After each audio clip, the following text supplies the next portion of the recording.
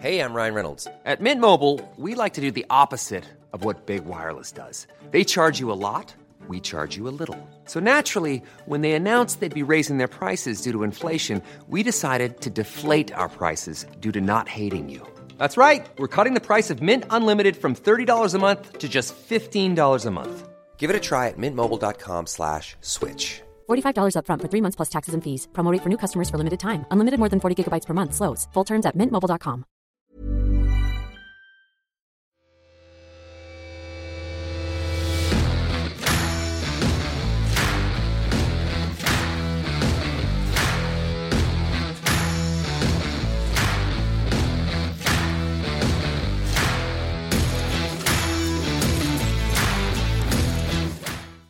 Yes, we're my Premier League legends! And he's already had a wee spillage, wasn't he? Pepsi all in him. I know. Don't look, just keep the top half up, the bottom half's not good. Come all the way down the train. Let's see the trousers. Come on, show you. Look at that, look. Come all the way down the train, had a napkin on there, everything's covered, clean. Can't turn up dirty this. 2 seconds before we get on, I'm wearing a Coca-Cola. So you get the Coca-Cola in Mate, there. it's because of that thing. The finger's not in good shape, is it? Is that for... What was that for? Watch this, look, when you do this, you're trying to... Oh my God, man! Oh! The good thing is if you're in an argument or a fight, you go, don't you ever fucking speak to me like that. And you two are like that. Who's he pointing at? Is he pointing at me or is he pointing at you? That wasn't even done goalkeeper down in the bedroom, wasn't it? Oh yeah. Don't get me started. Whose arse has that been on? But not just saying this, I told you off camera, when I was a wee guy I used to go in goals. I used to be Shea Given, wee guy in Dundee. Mate, what a keeper. Dundee, is that where you're from? Fae Dundee, Like Dundee? I hated Newcastle as well, mate, but I just always quite like... City of Discovery, Dundee, you know? That's it, mate. Tell you what, it's famous, isn't it? I think it was always because he was Charlie so Adams cute. was from there, wasn't he? Charlie Adams, because he was so cute, wasn't he? Oh, I just remember playing at Dundee, actually, the reserves at Celtic.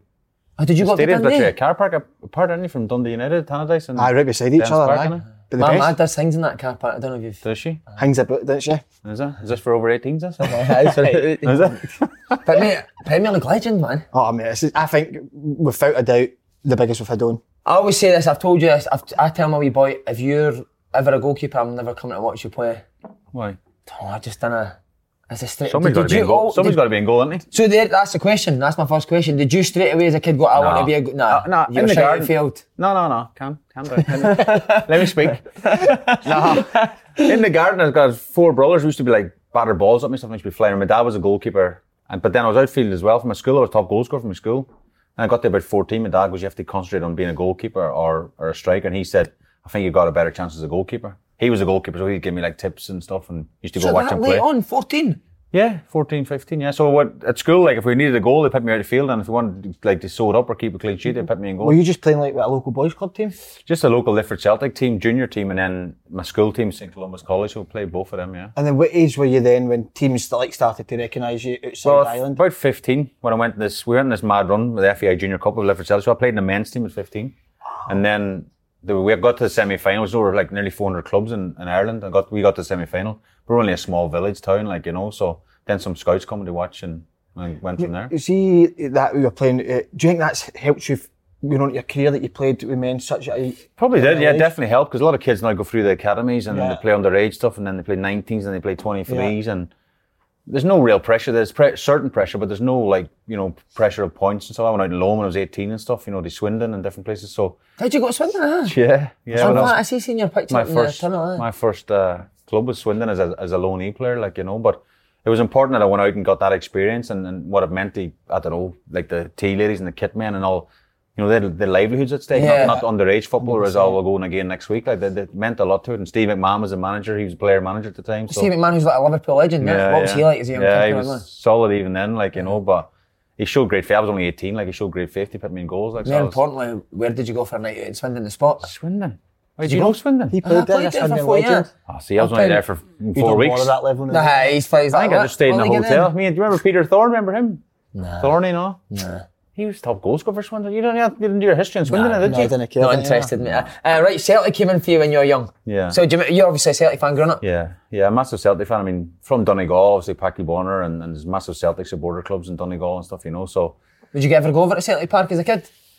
Not as a kid, no. Right, so you weren't that big a fan then? Well, because we had no money, probably more than anything else. They just want me to swim across the sea, but No, I mean, it actually came, there's loads of clubs in England and Celtic's one of the clubs, and then it basically came down to 2 clubs, and then it was Man United or Glasgow Celtic, and I think Schmeichel had just joined a year or 2 before, Peter Schmeichel that is, and, you know, my dad was in the best opportunity, because I think Packy Bunner was 33, 34, maybe 35 even, so it was like, best chance of getting in the first team as quick as possible was to go to Celtic, and obviously the connections with Ireland. Lane Brady was the manager, so it was a big opportunity to go there, yeah. Is that who spoke to you?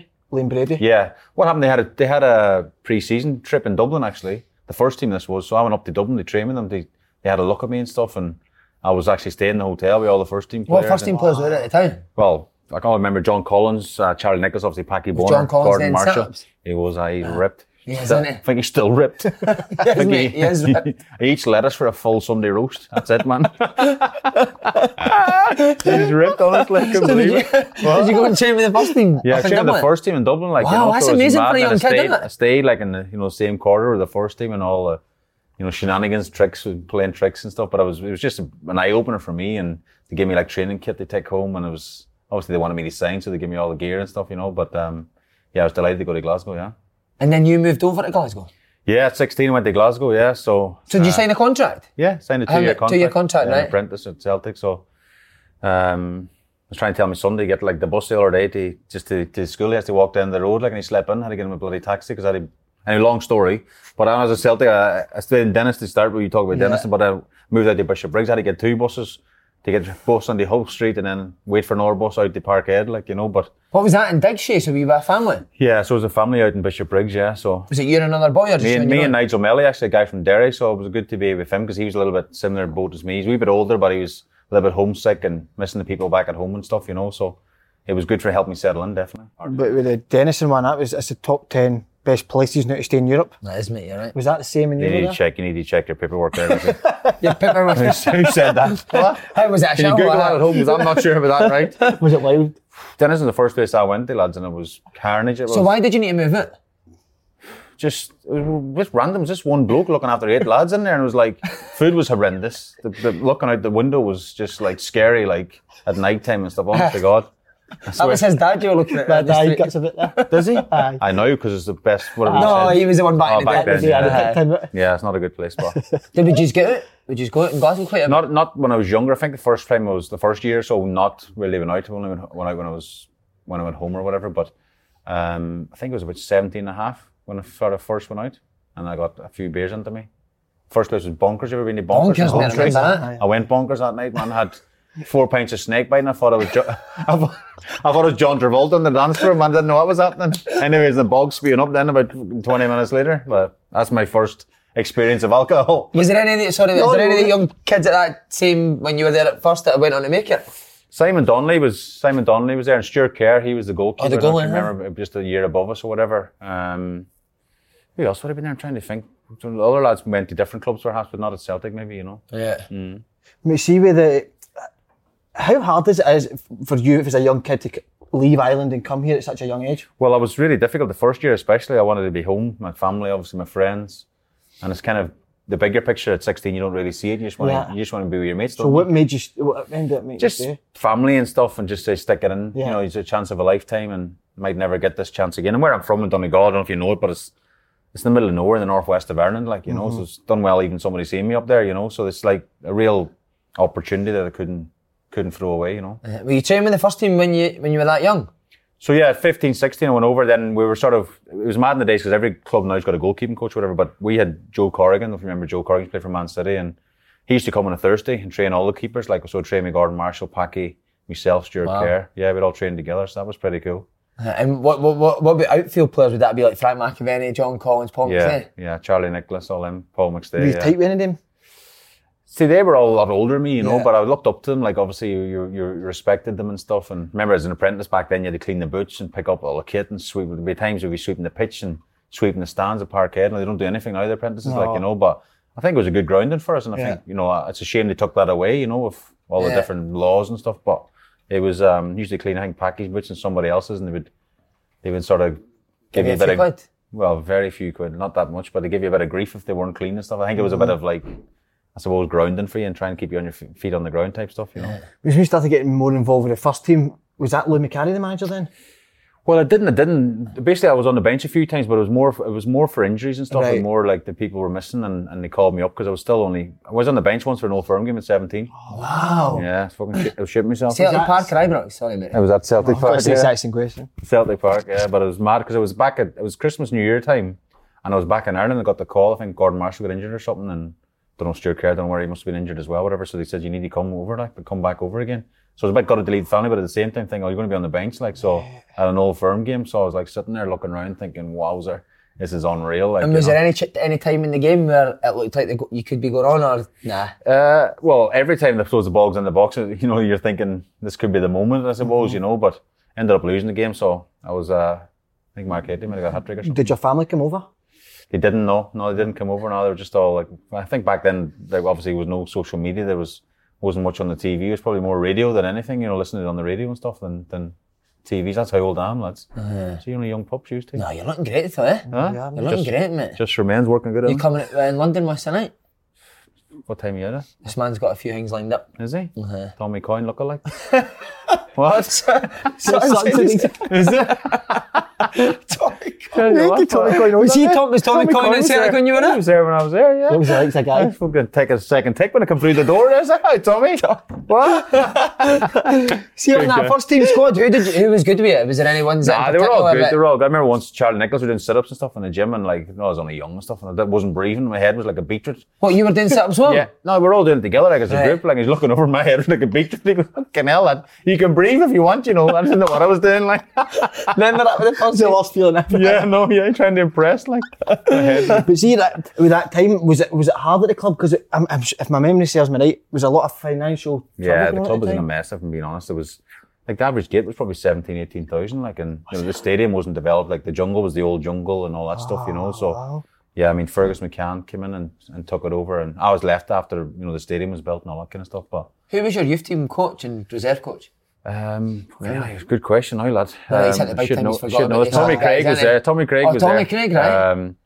Mad one, Frank. Oh, Frank Connor. He's off his head, He's isn't off his nut. Yeah. Did he go mad at you? Yeah, a few times. Because he was a goalie, wasn't he? He was a goalie, aye. But he used to speak. He'd be like shitting yourself every time he spoke. Like his angriest voice ever, hadn't he? Mate, see if we ever he was away for the club, but I was a young boy at Celtic. See if he never needed a rocket, Tommy would bring Frank Connor out and he would just like annihilate you. What was it? Was he working at Celtic? Nah, but he was Tommy's mate. Tommy Burns would just bring him in and he would like talk to you about what it means to play for Celtic, but he was proper. Yeah, Ashley Grimes was there as well as a coach. I remember him. Right. Was it good coaching?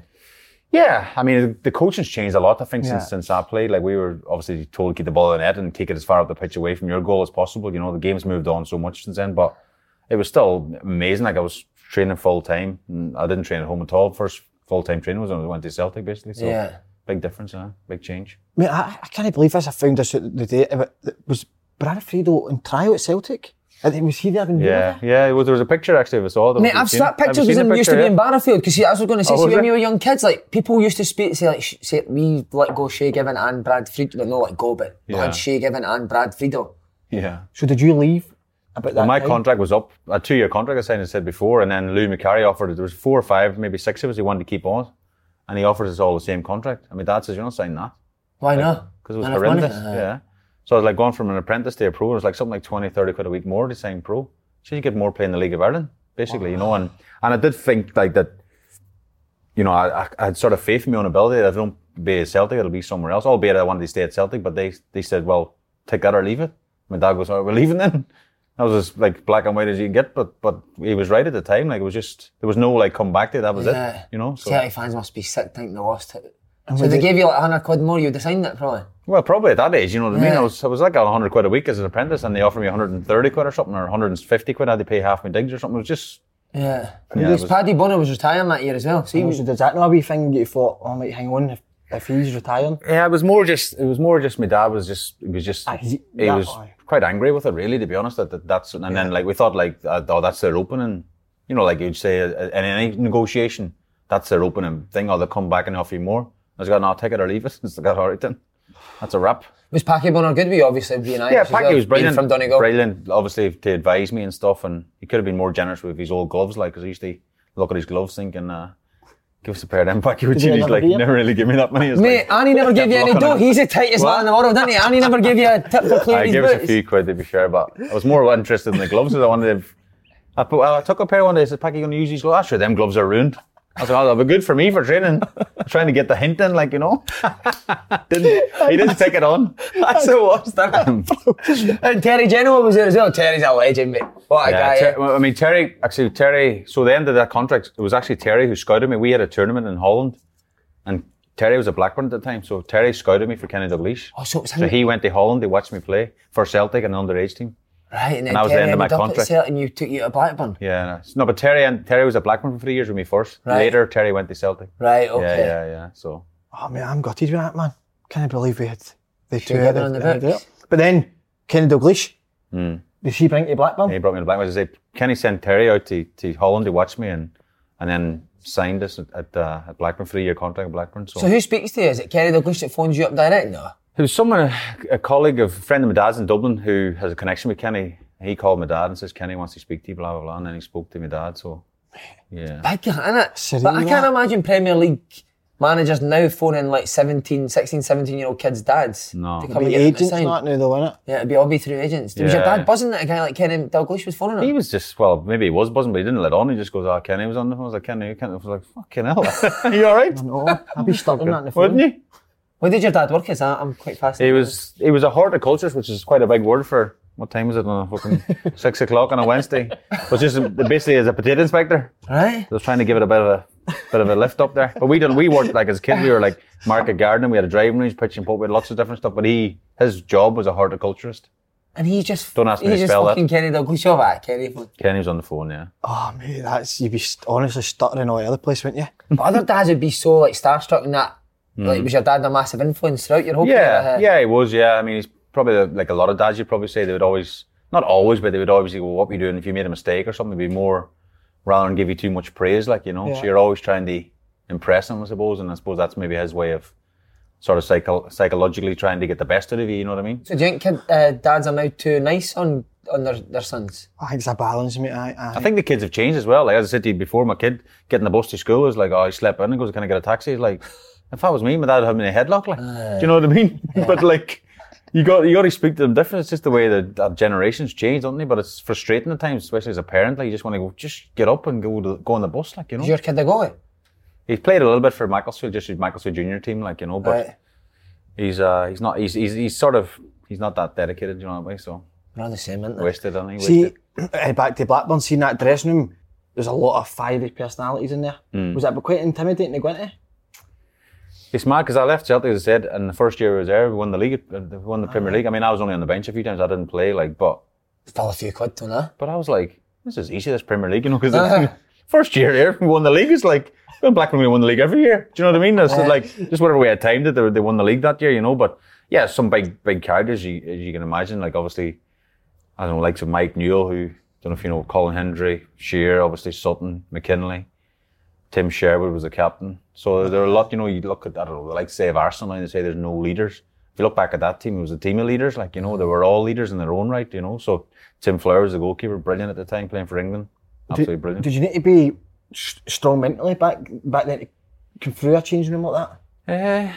I didn't really know any different, any if I'm being different honest. I was time, just yeah. like going with the flow, like, and Were you trying training with the first team every day at Blackburn? Yeah. Most days, yeah. Most days. We train with the kids as well, the underage teams as well. But the good thing for me was to train with Tim Flowers. Like, he was a really good example for me. Like, he was a top trainer, like, and he was first out and last on the pitch, and like really worked hard. It showed me, like, if he does that, then that's what I need to do to be the best, you know. Did he not always smell really nice? Why? Flowers. that is talk like fair, that. What about Sutton when eating all Can the we edit this show? It does get That's going edited, live, is it? What about Sutton? How was Sutton? Yeah, something was good. Him and Billy McKinley were like, I don't know, thick as thieves. Like, they're always up to no good, like, you know. So, but no, his big personality, dry sense of humour, but he is behind all that. He likes the crack as well. You know? No, he doesn't. I don't mean the crack as in, you know, but I mean so we're straight, like, you know what I mean? Right in about it now. What was Shearer like? Hero? Yeah. Imagine being a goalie trying to save Shearer's. I mean, that's another good thing for me. Like, so you're coming up the likes of Shearer and training every day and stuff. So you're only going to get better. Like, you're not going to save all of them. Like, but they give you that confidence if you can obviously save shots against probably one of the best strikers in the world, and he gives you that belief that he must be doing something right. Is he shooting ridiculous? Yeah, very powerful. Like it's mad when you go see forwards going through now and finesse and stuff and just passing in the corner and stuff. He goes through like 1-on-1. He's taking the head off the keeper and everything, like, you know. And if he busts your nose, he'd be like laughing and stuff, like. Oh, is he? Be claret, yeah, there's claret. I want to see claret in that. Yeah, that's what he says. Yeah. So you were learning so much, obviously, for 10 Flowers and that. But did you feel now it was your time you wanted to play first? Well, talk about Swindon. I went to Swindon at 18 on loan, and that was the same year they won the league. So I was desperate to play football, basically, to get out there. And I went there. Steve McMahon was the manager, and he was player manager, you know. So there's a men's team again, and points made a big difference rather than underage football. And so I went there for a month, and they wanted me to stay longer, but then Tim Flowers got sent off, so I had to go back to Blackburn to be on the bench. Bobby Mims played, and I was on the bench, and I wanted to stay longer, but they had no other keeper, so they had to cut it short, like, you know. Mm-hmm. But it was a good experience. See, with the players, do you ever remember them absolutely like lambasting you, like getting on you proper? If you made a mistake, do you remember anyone slaughtering you? Well, Blackburn, I made my debut, Premier League debut at 19 at Blackburn, and of all places I made it at Selhurst Park against the Crazy Gang, as in Wimbledon.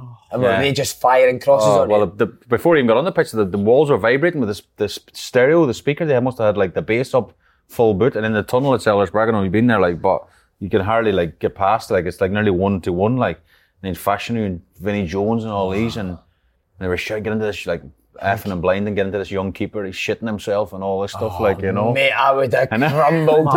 And then like Tim Sherwood, he was like obviously experienced, but he was laughing and said, I don't mind them, we're just trying to wind you up and all and stuff. How were you? Were you alright? I played well, actually. We lost 1-0, but it wasn't my fault for the goal or anything. But that's when you know you're going to have a successful career. When you come out of that tunnel and you're still yeah, fine. I came for some crosses and stuff, and you imagine, as you said, they put the balls on top of you, they said, we'll test them and we'll put them under pressure, basically, you know. But I stood up there well, eh? Were you a confidence type player, or no? You always seem to be quite pretty confident. I was and I wasn't. I think probably my worst critic is myself, and you know that can boil over. Yeah. So I think when I was about 24, I moved to Newcastle after Blackburn. I think I went and got a psychologist, actually a sports psychologist. Yeah, to try and help me, because one game I actually played Blackburn away, and I dropped a cross in the first 10 minutes, and the guy shot, and Nikos Davidos in the line saved it with his hand, sent off. So we're down to 10 men, 80 minutes away from home. We lost 5-0 or something. Like, my head was scrambled, like, you know. So I went and got some help after that, and thankfully,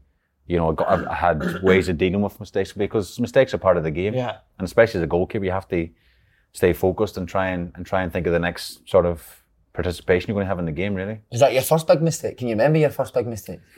I made a lot of mistakes. No, you've not. No, probably the most famous mistake was the Dion Dublin one. I don't remember that now. Oh, was that you put the ball down to go and kick so it?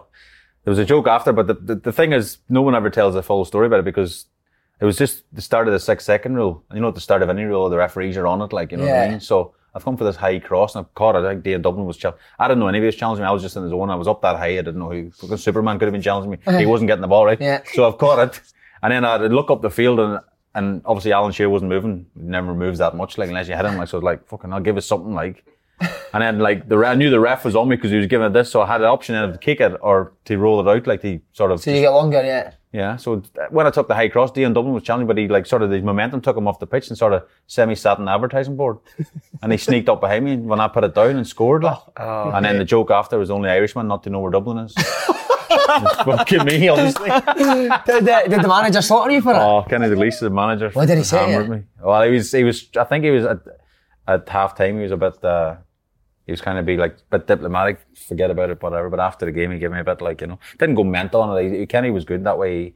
He protected his players, like, you know. But I remember Rob Lee scoring a late equaliser. It was 2-2. The game finished, you know. And he was like, "I got you out of this shit today, didn't I?" See, when Newcastle. About time. See, when Newcastle came in for you, was Kenny Dalglish the manager again? Was he? What was you done to Kenny Dalglish? Kenny Dalglish, yeah. King They Kenny. phone your dad again? That's on fire, wasn't it? I think at the time, again, my contract was run up at Blackburn, so I was at Sunderland after. The couple of years after, I went to Sunderland for 3 months. Under Peter Reid? Yeah, Peter Reid took me up there. Yeah, it was good. Could go as well, so they won the championship when we were there. We won the championship, and they wanted to sign me, blah, blah, blah. But Blackburn wanted me back then as number 2 the following year, but I had a year left, so I went back to Blackburn. Someone wanted to sign me, and they wouldn't sell me. Blackburn said they wanted to stay, offered you a new contract and all this. But Tim Flowers was still really, you know, in his prime. And again, going back to the Celtic thing when I was 16, I wanted to get the team where I'd get in the first team as quick as I could, so I didn't see that as an opening. Yeah. So I just see my contract out at Blackburn as well, a bit like Celtic, but then I went to I went to Newcastle and it was a tribunal at the time because it was This guy only knows 21. what he's doing, doesn't he? Mm-hmm. It wasn't even a financial thing. It was more just to a get in first team. football thing Yeah. to get playing. Like, and then Newcastle just finished second the year before, and then Kenny obviously says we want you to come here, like, you know. So No brainer. it was absolutely brilliant to go there, you know. Have you seen the videos of some of the videos of Peter Reid after games and stuff like that? No. He can lose his shit, can't he? Peter Reid, But you were winning all the time, so did you not really see Yeah. that side of him there? Seen bits of it at times. Yeah, he would have had a pop at a few people, like, you know. But again, brilliant character, really, like brilliant manager, really, and yeah, it was good times. Have you seen him now? He's all trendy and that with the long sideburns. Yeah, and he's has got, he's He looks fit, doesn't he? looks Oh, gorgeous, good on doesn't him, he? aye. I wouldn't say gorgeous, like. Did you play against Kev Kyle? Kev Kyle, who's that? Big fan. Yes. Who's that? Kev Kyle's gonna check me out now, isn't he? What? It's gonna go He away. played with Sunderland now. What's his name? Kevin. Kevin Kyle. I don't know. I'm going to kill. We edit this bit, lads. Edit this bit out, right? He's the kids. Look at you. You could text him and everything. Like, yeah, he's the guy who hasn't got a clue. No, wait, I'll show you. I'm see if you remember. I'm sorry, you can go on with the next question. Aye, so see when you went into... He's not the producer or anything, is he? Just scrap that whole show, would you? He's a bouncer. He's a bouncer. I mean, I'll get back to a bit of normality for you. See when you went to Newcastle was Shaka Hislop. How did they feel you coming in as number one? Yeah. It was you- mad, like, because it was obviously Shaka Hislop, Pavel Cernicek, Yeah. Steve Harper, myself, and I was the youngest of the whole lot of them, you know. So Kenny SA obviously signed me, and he gave me the number one jersey, you know, and they had the squad numbers at the start of the year, and he gave it to me, the number one jersey, and that was just, obviously started the first game of the season. It was just a special thing to put the faith in a 21-year-old to go, you're my man, like, go out there and show. Did he actually come and say that to you? You're my man. Well, he didn't say it in that many just showed words. you Like, by playing well, you? he picked me and gave me the number one stuff, and having brought you here, like, to obviously just gain experience and get there to that level, he gave me the number one slot. Did any of the goalkeepers come out and speak to you at all? It's a mad one, like, they would have spoke to the goalkeepers. Always get on pretty well, like, you know. Yeah. But I'm sure Shaka, and because Steve's only a year older than me, Shaka and Pavel are about thinking probably this guy's he's coming to take my spot, like, you know. But I suppose that's any position in any team. You know, there's always someone trying to get your spot, isn't there? Do goalies ever argue? Because you know players argue amongst themselves in teams. The goalies. I've been relatively good in my career, all the people I've worked with. But you hear stories of, I think it was at Almunia and Lehman at Arsenal, they didn't speak at all, you know. So I can imagine that being a really tricky situation because there's 4 or 5 people in a group together in the corner of a pitch somewhere all the time, you know. So Goalies are a weird bunch, aren't they? what are you on about? Do you remember him? Oh yeah, I played with him, yeah. Against him, sorry. Didn't play with him. No, against them. Yeah, I played against him, yeah. We laughing at Tommy Coyne, now laughing at you. Is he decent, Kev? He's brilliant, great player. He's like, Mate, what about the big names again? To the Ian Dalglish Rush. brings in Ian Rush and Johnny Barnes. I've heard the producer Two said characters. it didn't really work though. Did it not work out Did it for not us, really you work know? that? what? Signing Ian Rush and John Barnes at Yeah. that They time. were a bit done, weren't they? I think they were coming Yeah, to it's come to the end of the career. But I think probably Kenny signed them for their experience and their know-how and stuff. You know, I mean, great players in their time and great lads as well. Actually, yeah. He was trying to sign Roy Evans as well for centre half, wasn't he? What were they like Alan about the Hansen. place?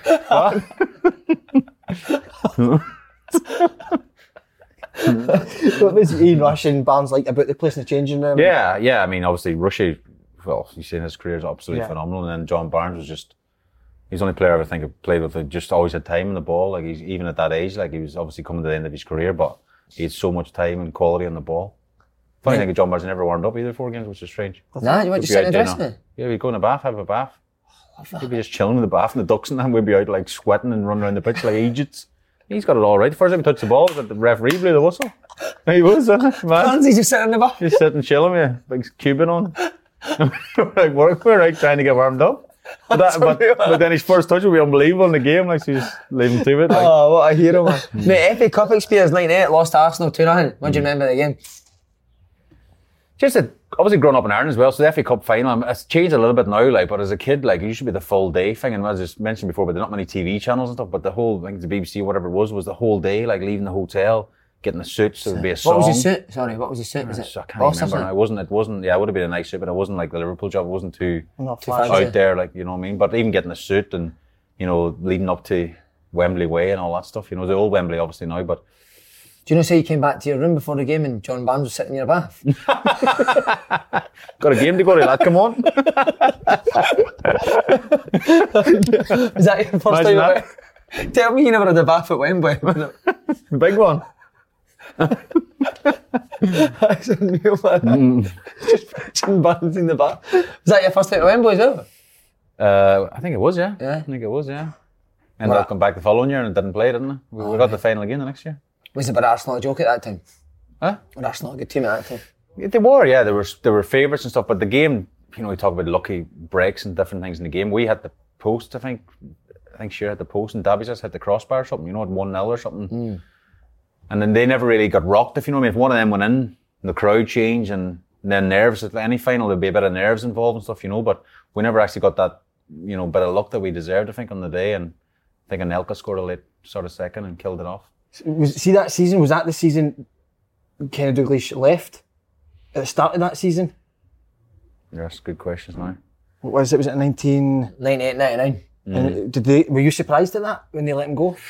Yeah, I mean, obviously the Keegan era was the entertainers, and the fans obviously worshipped Kevin Keegan. And then we talk about Kenny had to make some changes and stuff, and I think they didn't maybe agree with some of the signings you mentioned with where they were before, and maybe Kenny was trying to be a bit more pragmatic in a sense, trying to be a little bit more defensive minded, not too defensive minded, but a little bit tighter, because remember the Keegan era was like 4-3, score 5-4, 4-5 and all that kind of stuff, which at the time was unbelievable to watch. I think Newcastle were everyone's sort of second team. Yeah. Whoever you supported, they loved watching them, you know. But I think Kenny was trying to just tighten it up a bit. But then the fans weren't buying into that. They wanted to see more maybe attacking stuff, and we didn't produce that maybe. See, just before we got into Hewlett, because this so late, did Shearer run the dressing room? Was he the main man? Yeah, he would have been. Yeah, he's the captain. And What kind of guy is he? it's mad, like, because you watch him on TV, like, and he's quite straight, isn't he? Like, and you think, does he ever like have a joke and a laugh? Like, but no, he's in the changing room. He's the opposite, like, you know. Is He's he right? always winding people up and messing. And, I didn't expect that. Yeah. Is he right? Yeah, he's good guy, actually. I like him. I was up at Loch Lomond actually last week playing golf with him, actually, yeah. Just tune him? No. No, it was just Sir Alex. Yeah, it was a charity thing last Right. week, for a cancer charity. And he asked me up, Al, to be fair, like, you know, but it's beautiful up there, Loch Lomond. And we're going off my career now. That's but, what I meant, didn't I? But and then Hewlett comes in. What was your first impressions of him? Yeah, I mean, the problem is obviously when someone brings you in, like Kenny brought me in, and then it's like a different manager comes in, so then you're like thinking, you know, you're sort of back to square one, aren't you? All the keepers are clean slate again, so he could come in and pick in whoever he wants, basically, you know, but yeah, he talked about sexy football and this and that, you know, yeah. Maybe careful when you use the words, don't you? Especially with John Barnes in the back. You're not wrong. I can't stop thinking of that. But no, I mean, I think the thing about Rudy was he was obviously a brilliant player, wasn't he? So then it was like some of the stuff he would ask some players to do, they weren't maybe good enough to do some of the things. What, like? I don't know, we did like, I don't know, a shooting exercise, and he'd like, want the ball, played into midfield, like chest it and zing it out to the left winger or something, like, you know, and there'd be lads, not to say we had a bad standard, but one or two, maybe the younger players would be like shanking it out of play or whatever and blah. And then the pressure adds up, next one, do another one, and then it's like, you know yourself, it adds up, and then like, Hullett would go, give me the ball, chest it, and he would zing it out wide, like, and the lads would be like, all right, yeah, do you know what I mean? You come and fucking play then. Not near enough, like, you know what I mean? But it was kind of like, I don't know, not downgrading, but it's kind of just a bit like, I don't know. There's a balance as a manager, I think, as a coach, trying to get the best out of the players and maybe not. Yeah. I don't know. Sometimes great players, and sometimes they think everyone's going to be as good as them, but you need a bit of coaching, don't you? Problem in it. Which it was well documented. You were saying that Shearer and Hewlett had a bust up. How quickly could you see that they didn't get on? Straight Yeah. away? Yeah. Well, when you're in the sort of zone or the mix of it all, you're kind of like focused on your own job and stuff. You know, when you obviously years gone by and you look back now, I think the biggest thing was when they played Sunderland, and they were a big, massive, as you imagine, derby against Sunderland. I was injured actually that night, and Duncan Ferguson and Alan Shearer both left out of the team. They were on the bench, like. So they played a young guy, Robinson, up front.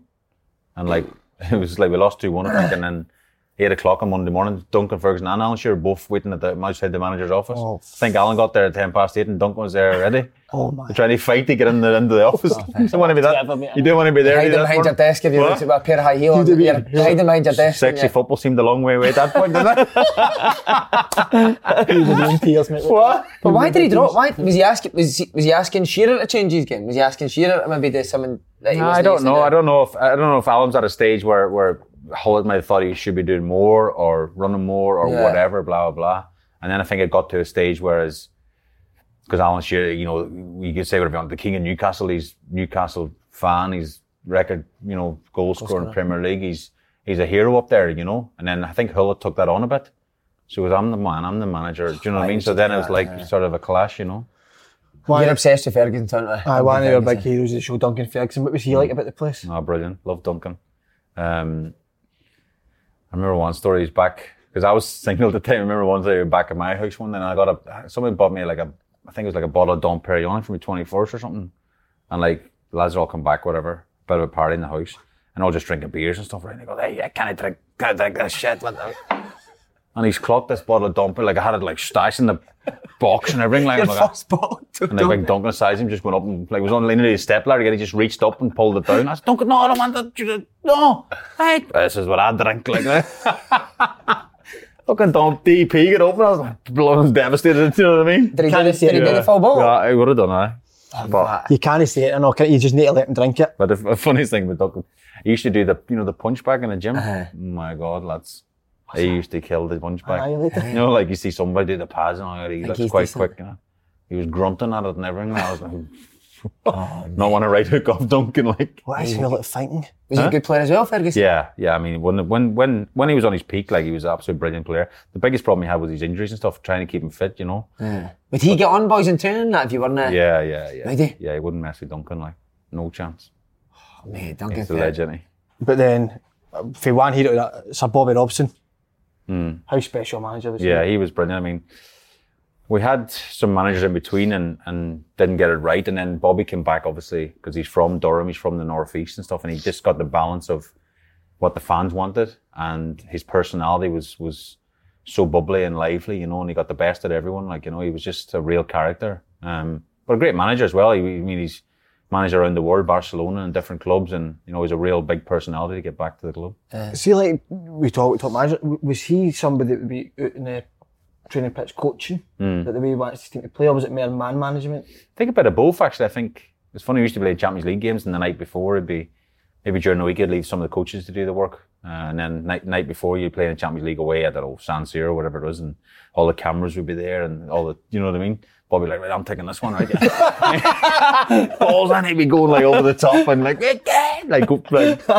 all this stuff, like, you know. But the lads would be like, clock the gaffer here, the cameras must be here and all this kind of stuff. But his enthusiasm was unbelievable. 70 or something, and he was like, amazing, unbelievable enthusiasm for the game. See, just before he came, what was the story behind you getting dropped? FA Cup final 99, the one that Man U win the treble. Why were you not playing? Big Man U fan, wasn't I? Nah, it was a mad one because it was actually Terry Ginner was told me I wasn't playing. So the manager never even told you? Never even told me. That was the biggest thing that done me in, like, you know. And how soon did you get told what we're talking about? Like a few days before, yeah. Because I played every game up to the final, you know. So Terry just goes shaking, I get asked. He's only speak to you, he's told me to tell you you're not playing, basically. How were you then?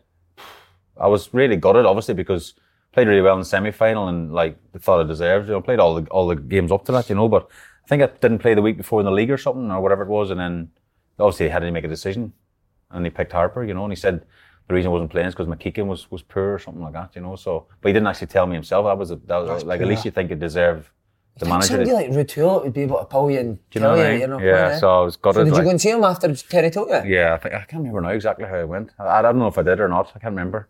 But I was raging, basically. Especially in a game of that magnitude, You know what I mean, like? like? Oh, No, that's so heartbreaking. Yeah, I was gutted, man. And there's also handed in a transfer request. I never knew that. Doesn't mess about, does he? No, was that because think Harper was playing ahead of I think you? he might have put in two up there at one stage. Newcastle fans Doesn't fucking cursing it bullshit, down, doesn't you know. he? What? Didn't fuck about, do you? No, but again, it's more like, as I say, going back to when I was a kid, my dad was like, we're leaving home, we're going to make a career out of it. We want to play as many games as we can, and I'm not going to, like, I didn't want to sit on the bench. It's a great mentality, I didn't want to Yeah, sit on the that's bench, brilliant. because the way I looked at it was, I've got one life, one career, and I need to play as many games as I can, basically. I mean, it's because I think too many people are far too happy to just sit as a number 2 or as a number 3. Do you know what I mean? That's the elite mentality, mate, That innit? is. It wasn't me. It wasn't for me, to be honest. And then you reached. So how did that get resolved? How come you ended up staying? I think Bobby spoke to me and put me back in the team, basically, so I was back playing again. But yeah, I mean, looking back now, and I've coached recently myself, and it's like, I was hot-headed as a player as well, and probably should have had a bit more patience, you know, but I think for a couple of weeks I'll do for a couple of weeks, but then it was maybe longer than that, and I was losing my head, like, you know, but you know, you see players getting left out all the time now, and it's more a squad game and all that kind of nonsense. But it's just different ways of dressing it up. You're not playing, like, you know. So I just wasn't happy. I just wanted to play, and every time I didn't play, I was like, right, I can't get that game back. Like, I'm fit. I should be playing. Yeah. In my head, I should. You know, I'm not saying Harper was actually I was better. I'm just saying in my head I should have been playing. You know what I mean? And I wasn't, and I can't get that game back. Yeah. Do you know what I mean? It's gone. Yeah. Could Bobby Robson still, even though he was an older guy, could he still dish it out if he's had a bad performance? Yeah, he used to give it a bit, yeah. I mean, his best, you mentioned about his man management skills, was phenomenal. He was absolutely brilliant man manager, yeah. Absolutely brilliant. What sort of stuff would he do with that? Well, like, for the likes of Bellamy and Shearer up front, they didn't really get on that well, like, you know. Right. And so you talk about Hull thought Shearer's legs were going, whatever, but he would go up to Shearer and goes, you're our main striker, you're the man, and we'll get the ball, so you get in the box, we'll give you chances, blah, blah, blah, blah. And he said to Bellamy, fuck, I don't mind him, he's getting old, you're doing all his running, you're fucking brilliant, fucking, do you know what I mean? Yeah. And Shearer, he would go to Shearer, like, mind him, Bellamy's a mouthpiece, just and then, like, on a Saturday, they're brilliant, like, the two of them just come together on a Saturday, both of them brilliant, like, you know, and that again comes back to man management and getting the best of the people, you know. I did like Bellamy, I thought Bellamy was I had a lot of time for Craig as well, like. Can he get angry at her? Yeah. He's very opinionated, like, and he never can change that, like, you know. And as a coach, as a manager, sometimes just shut up, like. But at the same time, he wants the best out of people, and people might not think that. Like, he was always last in the gym. He was so professional and stuff, and he was really dedicated. Like. Would you argue with outfield players? Yeah, always. Who were the main ones that you would have a go at each other? Most of them, really. And Centre-halves? Yeah, anyone really has had a pop. Like, I'd normally have a pop back, and maybe it's just again the stubbornness in my head. Like, I would. Fucking you watch your own, you do your own fucking thing, and I'll fucking watch my kitchen type thing, you know what I mean? But I mean, at times as well, I don't overly agree. Like, you know, if a keeper chucks one in, like, which I have done, and then somebody's coming and ranting and raving in your face, like, you know what I mean? Yeah. Because then maybe before they missed a chance or something, and like, I'm going to sprint 70 yards, what the fuck are you doing? Like, do you know what I mean? It's kind of like, you got to get the balance right, you know? Champions League 2002, mate. Champions League? Was that the first time you played in Champions League? No, we played the Champions League when I first went up there, so they finished second in the league, didn't they? The first year I went to 21, so I actually played Barcelona in one of my first games, Barcelona at home, yeah. Who was the Barca team? Who was like the big players then? They had Rivaldo and the likes, and I think Figo might have been there, and Van Gaal was the manager, and they had some big personalities, yeah. So basically they rolled into Newcastle thinking we just had to turn up, and we went, Tino Sria got a hat-trick, we were 3-0 up.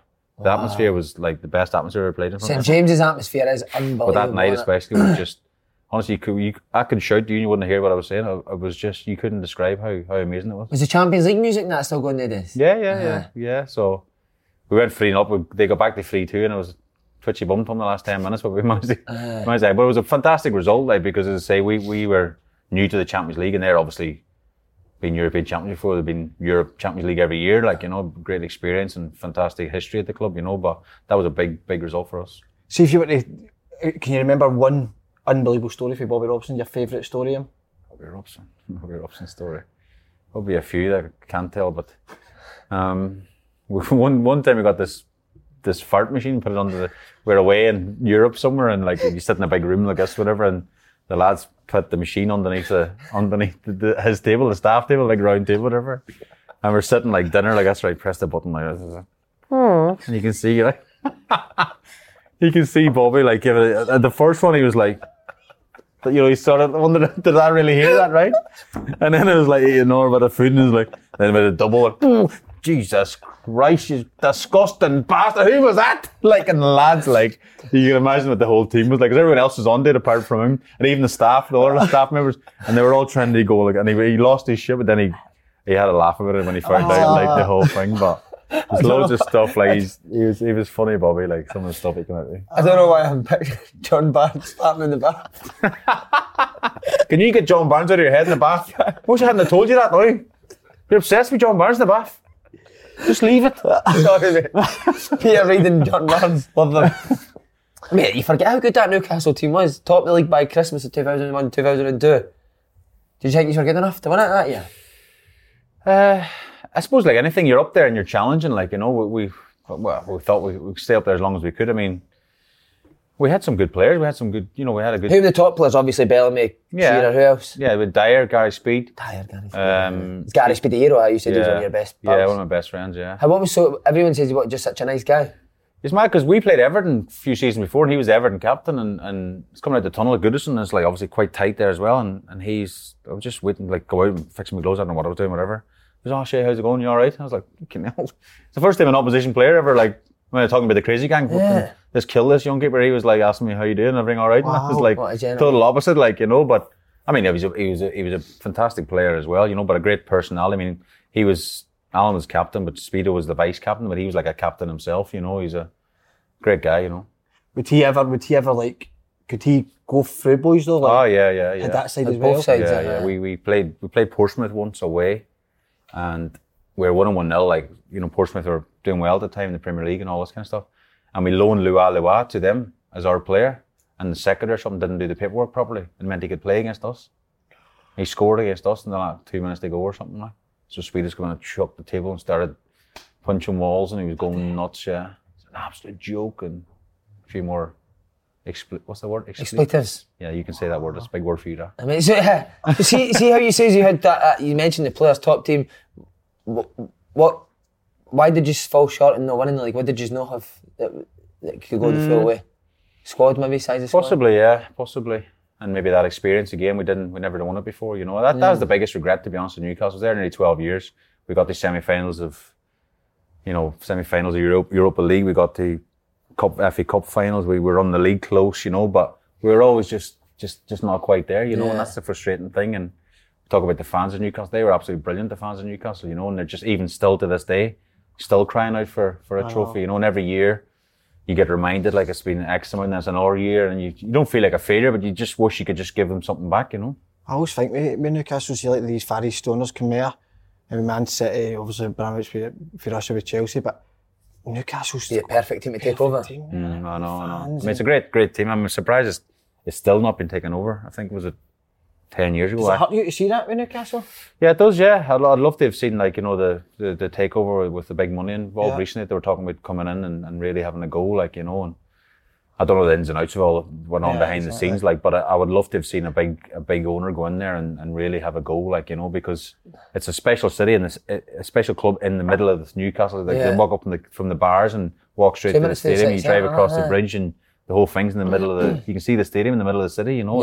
It's really unique. How fanatical are the fans? See, when you're in about Newcastle, is it constant? Yeah, it's mad. Like, I've said this before, but you go drive around and stuff, you see the full family with the kit, like, and I mean the wife, the father, all the kids, like, different kits the whole way around. Like, it's, I suppose, like a lot of cities that have one club, you know, they're just fanatical about their club, and it's a working city as well, so they work all week to go and support their team at the weekend, you know, so that gives a bit of pressure to the players too. See, if you had to pick, and I don't like doing this, but you're going to do it, aren't you? If you had to go with two up, Bellamy and Shearer, or Shearer and Sutton.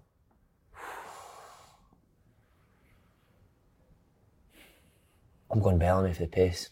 Aye, Bellamy. What, today, you mean, or in general, or what are you saying? Today, right now. I don't know. I mean, I played more with Craig, if I'm being honest, so I'd have played more with Craig, but obviously Chris Sutton, I mean, the famous SAS year and Sutton up front with Blackburn, they won the league, you know, so it's hard to say that you wouldn't play with them two, but they're different. They're probably similar in the tall men and hold the ball up well, you know, but you're probably right. But Bellamy's pace was electric at times, and I don't know. Could I answer that question? I think you went Bellamy and Shearer. Yeah, I probably would say, yeah. You said you were an early man, also UEFA Cup semi-final, but I remember the game, Drogba was... Yeah, he was unbelievable, obviously before, I think it was the year before he signed for Chelsea, like, but... Yeah. They went on to win it that year, didn't they? Yeah, he was a difference, like, Drogba he was a machine, yeah. I mean, he was just so strong, and I mean, obviously the career he's had since that at Chelsea and stuff, you could tell what a brilliant player he was going to be, like, but he just really gave our defenders a tough time. I think Andrew O'Brien maybe played against him that night, he was really strong against him, yeah. See, in Europe, was there any strikers you hated playing against? I get asked that before, but I don't really hate to playing against anyone. I think the bigger the striker, whatever, not I mean tall-wise, but in stature, like, I don't know, great players I've played against in the past, you know, you feel like, right, tonight you have to really be... Oh, so you lift your game? Well, not lift it, but you know you're going to get tested type thing, you know, so instead of fearing it, you kind of go the other way, I'm going to show to them, like, that I'm a top keeper, whatever, I'm going to produce some magic tonight. Is there a stat that there's one striker scored more goals than any other striker? Probably is, yeah. They're probably fucking competing over that.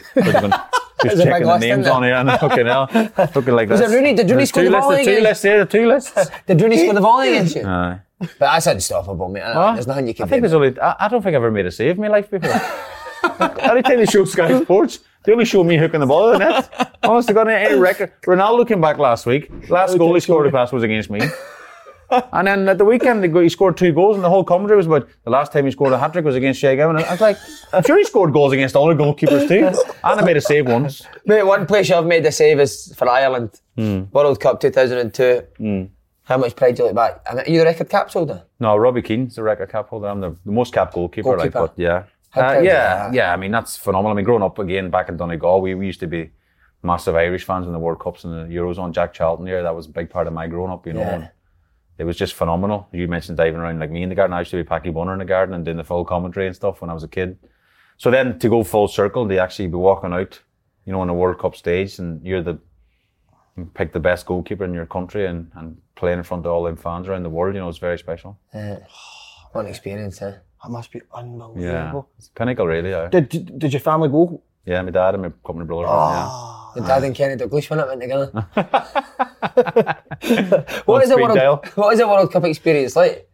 Yeah, it's well, we had the experience obviously beforehand when Roy left the camp and all that nonsense, but I think the whole thing, like, because as I said, because I've gone full circle, fan, then traveling, and then like you get a send off of the fans in Dublin Airport, and like everything's hyped up, you know, and rightly so, because the biggest tournament in world football, and you're going to be part of it, like, you know, so it's hard to even speaking about it, you get the hairs up the back of your neck thinking walking out against, you know, Cameroon the first game, like, and you know the whole country's like there's nobody working, TVs are on, like the pubs are rammed. You can imagine the scenes back in Ireland because I was there as a kid, like, so I can just sort of focus and remember all that, and then you're the one that's on the pitch, you know, it's special. What is your memories of Roy Keane and Mick McCarthy bust up? Yeah, I mean, it wasn't nice. I mean, it was a lot of stuff said back and forth. They were shouting at each other and what have you, you know, but it was just a shame, you know, it was just a shame how it panned out. You know, I wish Roy had stayed and played and be part of the whole thing, like, you know, because he's a great player. Was he brilliant, Roy Keane? Yeah, brilliant player. I mean, his career, but even on the pitch and his presence, and, you know, even opposition players, you'd see them looking at him and stuff, and he gave us, he was a leader, you know. He would have been intimidated to other people, yeah, definitely, yeah. And was it not something to do with the goal? Was it argument, part of that? Yeah, he blamed me, I think, in the end, yeah. I got blamed for all sorts, don't I? What?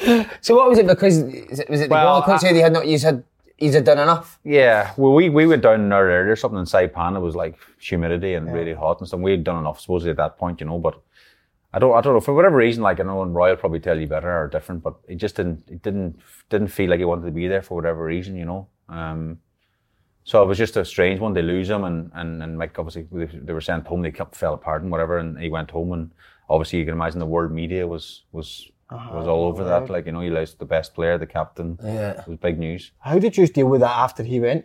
Was it just so strange that? Yeah, it was more of us coming together. We thought, right, well, he's gone now. We have to get on with it. We have to come together. And for me personally, it was more like, well, as I said, I've grown up watching the World Cups, and now this is my opportunity. It doesn't matter who's leaving or who's coming. I'm going to still try and savour every minute of it. Like. Were the balls in the pitches that bad, as he explains?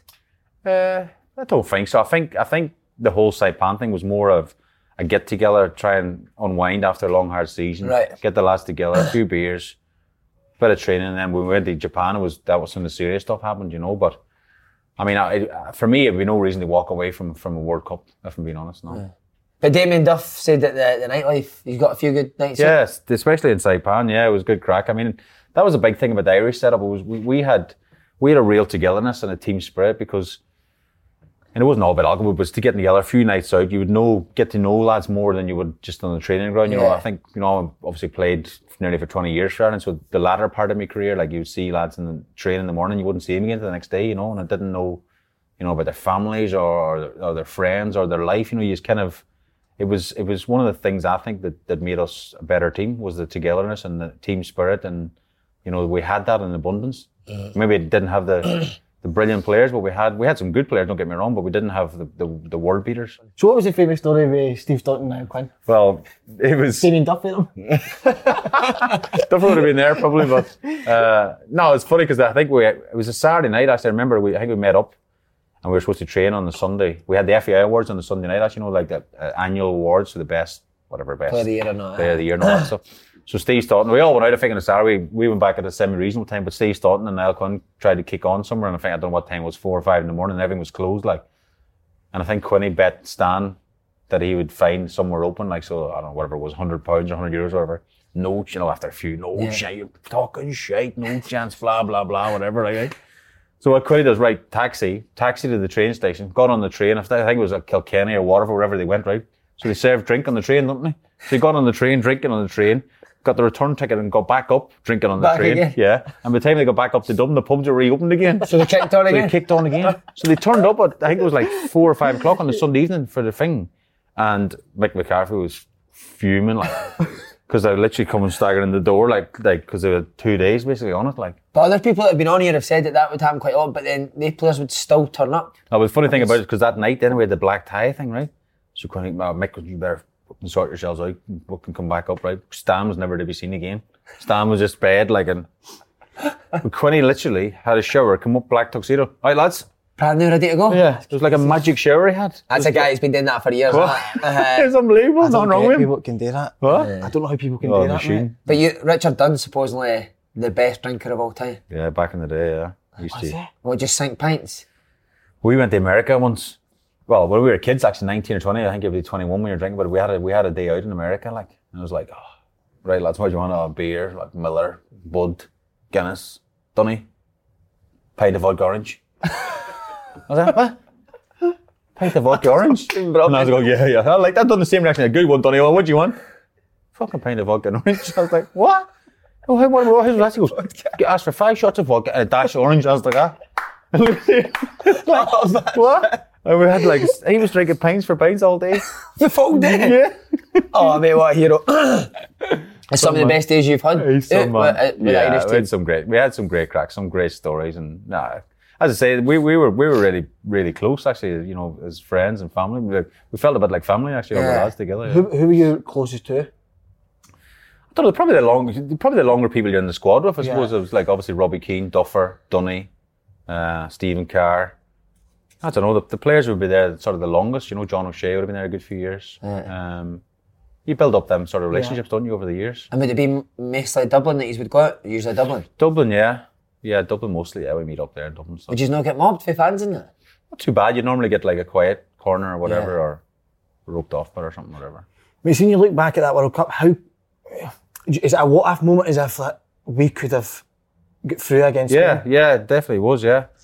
I mean, the thing is that we lost in penalties, and that's the disappointment. I didn't save a penalty, but we missed the first 3 as well, which wouldn't have mattered probably if I saved one. But the biggest disappointment was we actually had a penalty in the game. I know, like, I'm leaning Ian Hart out to dry a little bit, but Harty was probably one of the best ball strikers of football you could ever see. Like, and for whatever reason, like if he whips it with his left foot, there's no goalkeeper in the world saving it. And for whatever reason, he changed his mind, run up the ball, and that's the pressure, because obviously you're playing the World Cup final. The eyes of the world are on you, and for whatever reason, he changed his mind on the run-up, and he went to Casillas' right.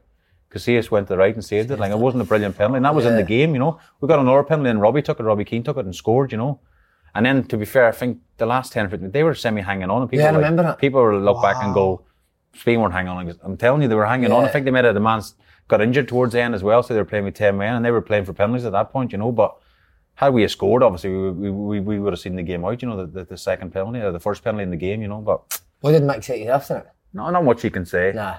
No. Quiet dressing room, For me personally, it was just, as I say, not saving a penalty, because looking back, you remember Packy making that famous penalty save against Romania all them years ago, and he's a hero for that, and it was my sort of... Your moment. My moment, I didn't save one, so that was a frustrating thing for me.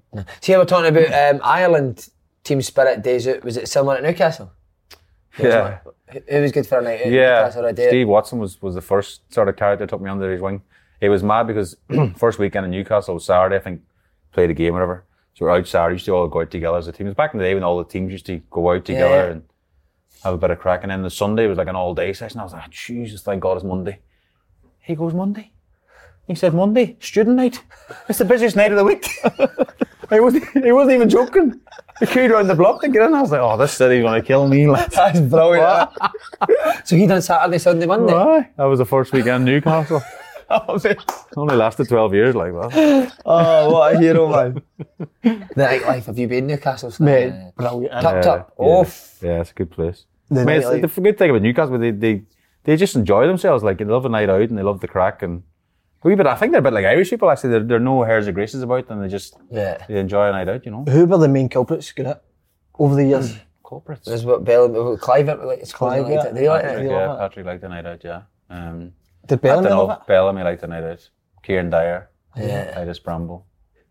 Yeah, there's a few of them. Like, I mean, they were probably young at that stage, you know what I mean? So I think the game has moved on and changed a lot. So now, like you say, well, you don't see, but the professional and stuff and the way that they're like monitored and stuff. You know, we didn't even have the sports science back then, you know what I mean? So it was like, but again, the team spirit was good. The team spirit was good. Was Shearer ever got? Yeah, he would do, yeah. Yeah. So later on, we used to go out in couples then, and Shearer and Speedo and Warren Barton, Rob Lee, you know, stuff like that. So we would go out. It's a bit more boring though with that, the couples, isn't it? Yeah. Can't get up too much, can't you know? When's this going out, lads? Was Clive a hero or was he a bit arrogant? Touch could be quite No, arrogant, he wasn't. No, he was a really good guy. Like, you know, just. I think it got to be, he was again towards the end of his career, do you know what I mean? Like, but if sometimes he'd do finishing sessions, he'd be unbelievable, like, you know, but then sometimes in a game he would, you know, didn't have maybe the legs and stuff, you know what I mean? That he was a great player in his time. How did the boys react to when Bobby Robson got sacked and Souness replaced him? Yeah. How was that? Yeah, it was a strange one because I think we just missed out in the Champions League. So I think we finished second, third, fourth, and then it was fifth, I think it was. And then he got sacked on the back of that, you know. So you think in Newcastle now, would they take that? Like finishing fifth even, they'd be buzzing with that, you know what I mean? But I don't know, there was different fractions in the media and different players were speaking to different people, but they were saying he maybe lost the change room and lost discipline and different things, you know. But I think that was Bobby's way of dealing with certain players, maybe like Bellamy or Kieran Dyer and different things, you know. And then Souness was brought on to try and get people back in line, you know. But and did he straight away Souness? Did he nail it? He did. He tried to get people in line. I mean, Bellamy's probably the example you might have read about or seen about it, that I think Souness offered him out and stuff, you know, one of the meetings and stuff. Yeah. Did he? How did that come about? I don't know. I think they disagree with something and don't you start with me, and it was sort of he's going to pull him up out of the chair basically, you know. But I mean, the two of them can give as probably good as they can get, you know what I mean. So there was nobody sort of stepping away from it, like.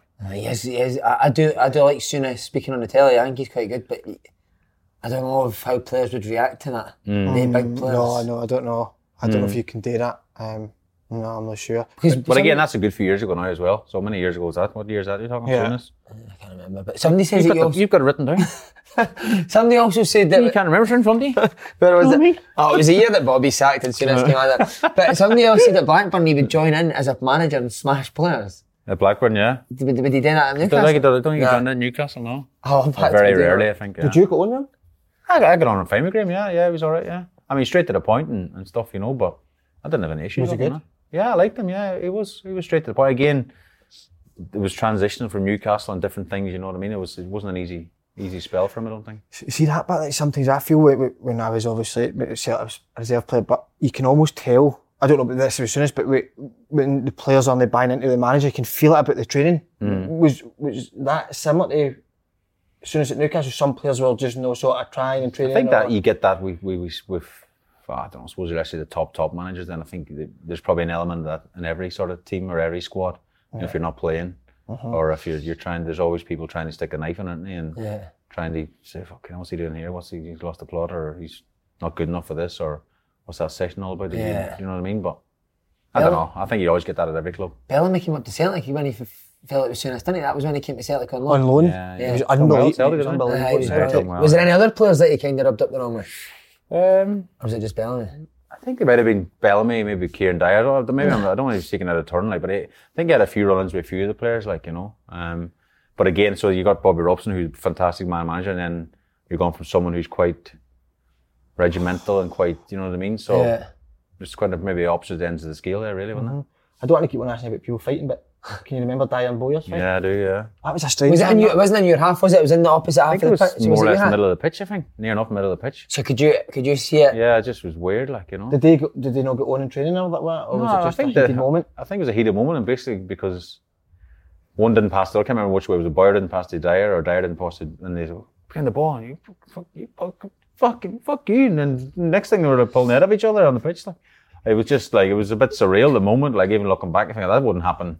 I don't think that would happen now, would you? You know what I mean? In the modern day game, it was like just mental.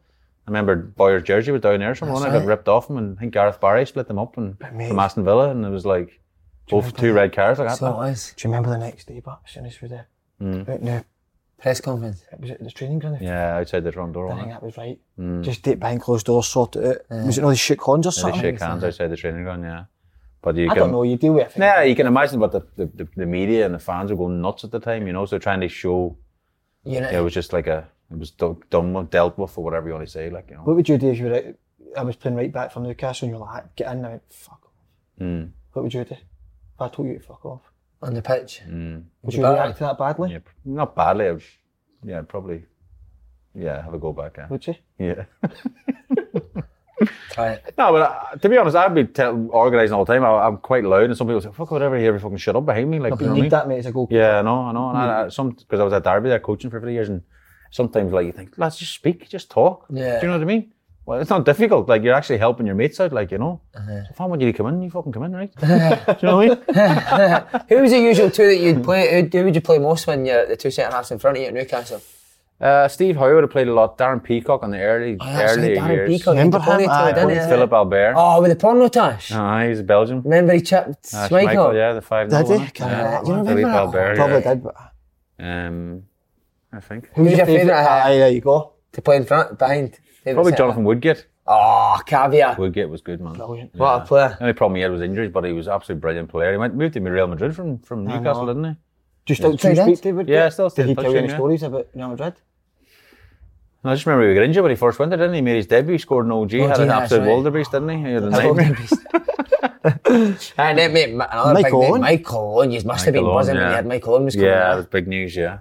Yeah, I mean, he was at Real Madrid. We signed him from Real Madrid. It was like a massive signing for the club. Like, again, we just felt he was going to bring us goals, and you know, I think it was 20,000 turned up just for the signing and stuff. You know, it was absolutely massive at that mad. time, That wasn't one. it? Yeah. What was he like as a guy? Did you not get a helicopter at training?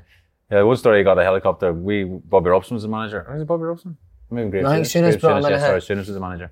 And I think he said we played, I think it was Blackburn. I came around on the Boxing Day. He says, and obviously normally come in like an hour and a half before training, you know, to pre-activate. He says, because it's Christmas Day, I just want you to turn up, be there for 3 o'clock on the pitch. Like, don't be late, but you don't have to be in like an hour before. Whatever. Just make sure you're there. Yeah, right. So we're walking onto the pitch like it was about 10 to 3. Owen's not in, is he? So next thing, 4 minutes to 3, all you hear is like a helicopter coming over the trees, like whatever it was, like getting closer. Landed on the pitch next to the training, like a minute to 3, right? Steps out of the tree, steps out with full kit on, In the boots. boots on, everything. Happy Christmas, lads.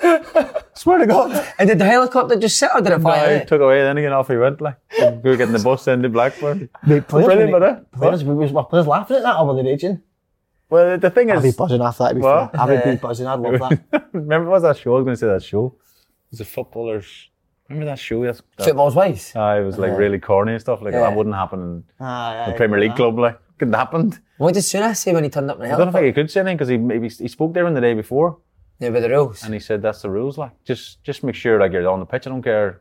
Do you know what I mean? Brilliant, that. Was he quite flashy or like did he? No, he wasn't really. He was actually just because he spent the morning. His family live in Chester, I think, and he Right. spent the morning with the family and stuff, and obviously left it to the last minute to come up to Newcastle. Like. You seen his stables in it? He's into his horses, isn't Yeah, he? he loves the horses. Did you ever get up to his stables? Yeah, I've been up there. Yeah, it's lovely. Yeah, Is it? big setup. He's mad into the horses. Yeah. Yeah. See when Used to have the racing post under his arm every day. Did he? Yeah, standard. Yeah. And would he win a few quid, huh? I think He's a good gambler because he puts his tips up for Cheltenham and that. They're Does he, always yeah? quite good, I said to him one day, see all the time you've been betting, like, did you think, like, seriously, because I don't bet, like, so do you think, like, you're up or do you think you're down? He goes, oh, miles down. Seriously? I'm like, what are you betting for then? But, like, do you know what I mean? You think, because they always say, oh, I got a good winner yesterday and we got there. I was like, he must be doing all right, like. And I asked him the question, but, oh, miles down. But When you he's make a talking fortune off when he's the talking horses. miles, he's talking miles. You know what I mean? Mate, see, I can remember, somebody in my mind's not the best, but I can remember that Shearer was he quite It was critical? last year or something, wasn't he? He came out and Critical, slowed on, didn't he? Yeah. What do you make it on? So I left, I think, in the January to go to Man City, and so Shearer became the manager. I think maybe, don't quote me here, but maybe February, March time. And obviously I was gone at that stage, but I think that the fallout came towards the last couple of games. Because obviously Newcastle were fighting relegation to stay up, and I think Alan had an issue because I think the physio said he was fit. Michael says he wasn't fit, and obviously Alan's the manager. He's in the middle, like, so he felt that Michael could have played even if he was carrying something. And I think Michael's contract might have been up that summer as well. So Alan was kind of thinking, I think he's just protecting himself and not Look Do you know what I after mean? me, So yeah. they had a bit of a fallout. I think that was the main thing. I think. Yeah. And then your favourite manager of all time comes in, Big Sam Sam. Allen, Big Sam. We found love in a hopeless place. Remember that dancing? He's dancing with the wedding video, the bottle of wine. That was brilliant. You said you used to do that in the dressing room. Yeah, he was John Barnes was he there was and all. funny, Sam. I mean, he wasn't there long. Was he only there? Was it 6 to 8 months or something? What is he like, Sam Allen, like, in terms of... He came in with a load of staff. Actually, I do remember, Yeah. because we talk about sports science and all that. He was one of the first managers, and you think, oh, you had old school Big Sam, this and Big Sam, but he actually came in with like extra physios, masseurs, all these different people, sports science. He was really trying to, everyone has it now at their club, like, so you could say he was ahead of the game. You know what I mean? Wow. But what are you laughing at? What Big Sam the trendsetter? You just imagine him getting a chippy ordered into the training ground every day. I remember walking off at Goodison Park one like the bus, because the fans are quite, the Scousers can be quite humorous, right? Yeah. Sam gets off first, like he's had quite a big head, like, hey, fucking hell, Sam, some head you got on your shoulders there, lad. And we're like walking behind him, like thinking, oh, you can't say that's the gaffer, like, you know what I mean? That's unreal, man. What did Sam say? He just, Gets a chippy. yeah. Raging. I think it was Mike. So Mike asked him in, didn't he? And then he sacked him, didn't he? He was only in charge not that long, but. Is that true? He puts heart rate monitors on the boys, and if you didn't run a certain distance training, you're out again in the afternoon. I'm not sure. As I say, I can't really remember back that, but he was mad into the sports science, and he had a lot of staff around him, and people say, why does he need all these staff for? But now every club sort of has that amount of staff, so you got to give him credit for that. One of the most baffling appointments I've ever seen in world football. I remember sitting, and it comes across about Joe Kinnear appointed as the Newcastle man. But Keegan was there as well, wasn't he? I think Keegan was there first. Yeah, Joe Kinnear came in after. Was it Keegan, was it? There's a lot of managers in Newcastle in my time, lads. Yeah. How was that? I think I was the common denominator. Can't even say it. Common denominator. How was that? How were they two, mate? Kinnear must have been old school. Kinnear, obviously, I felt for him because he was out of the game, I think, for 10 years Yeah. or something, right? So I think it was John Carver made this announcement, got the sheet out like this. Right, lads. All the players and staff and all in the room. Like, imagine we're all waiting, who's it going to be now? Like? We just lost Kevin Keegan, and like obviously we haul it before that. And right, lads, it's got a club statement here from up above. Kept a straight face, like, and the new manager's going to be Joe Kinnear. And like, let's just like definitely silence. Like, I think it was Steve Harper says, "You mean it's a fucking joke in here?" It's a joke. That's the big of Steve Harper. I can't think of Steve Harper. What a shot. A shot is in that. That was the shout, like, if it's a joke in here. Are you serious? No, it's joke in here. No way. And it was like, and I speak bad about Joe Kinnear, No, but, he was out of the game for so long. Yeah, it was just such a shock. And then it was just like so random out of the blue, like, How was it? Yeah, it was different, like. Gone and he's gone. Did he dance to that? Oh, lads. Oh, I think man. David Duffy I think he said the words were old school, innit? Yeah, he liked the swear word, I think. I mean, I swear as well, so I can't really say that's bad, but some of these team meetings were eventful. Was this, what? No, just Because he got in Zogby's name wrong, didn't he, in an interview? insomnia or something they he called called him. him. I think somebody That's unreal. counted his swear words once. It was like 52 swear words in one team meeting or something. Something random like that. Was all this building up for you, though? See, when you eventually come to leave, you're thinking, like, Yeah. what's happening at the Yeah, club? I mean, the Mike Ashley thing, obviously Freddie Shepherd and Douglas Hall, they were Newcastle through and through, like, and they pushed the boat out. And yeah, they maybe got some debt to the club, but they had money to back it and whatever, you know what I mean? And they're really ambitious and they wanted, I mean, Alan Shearer's record, so you talk about Michael Owen coming in, all these players like were to try and challenge the top clubs.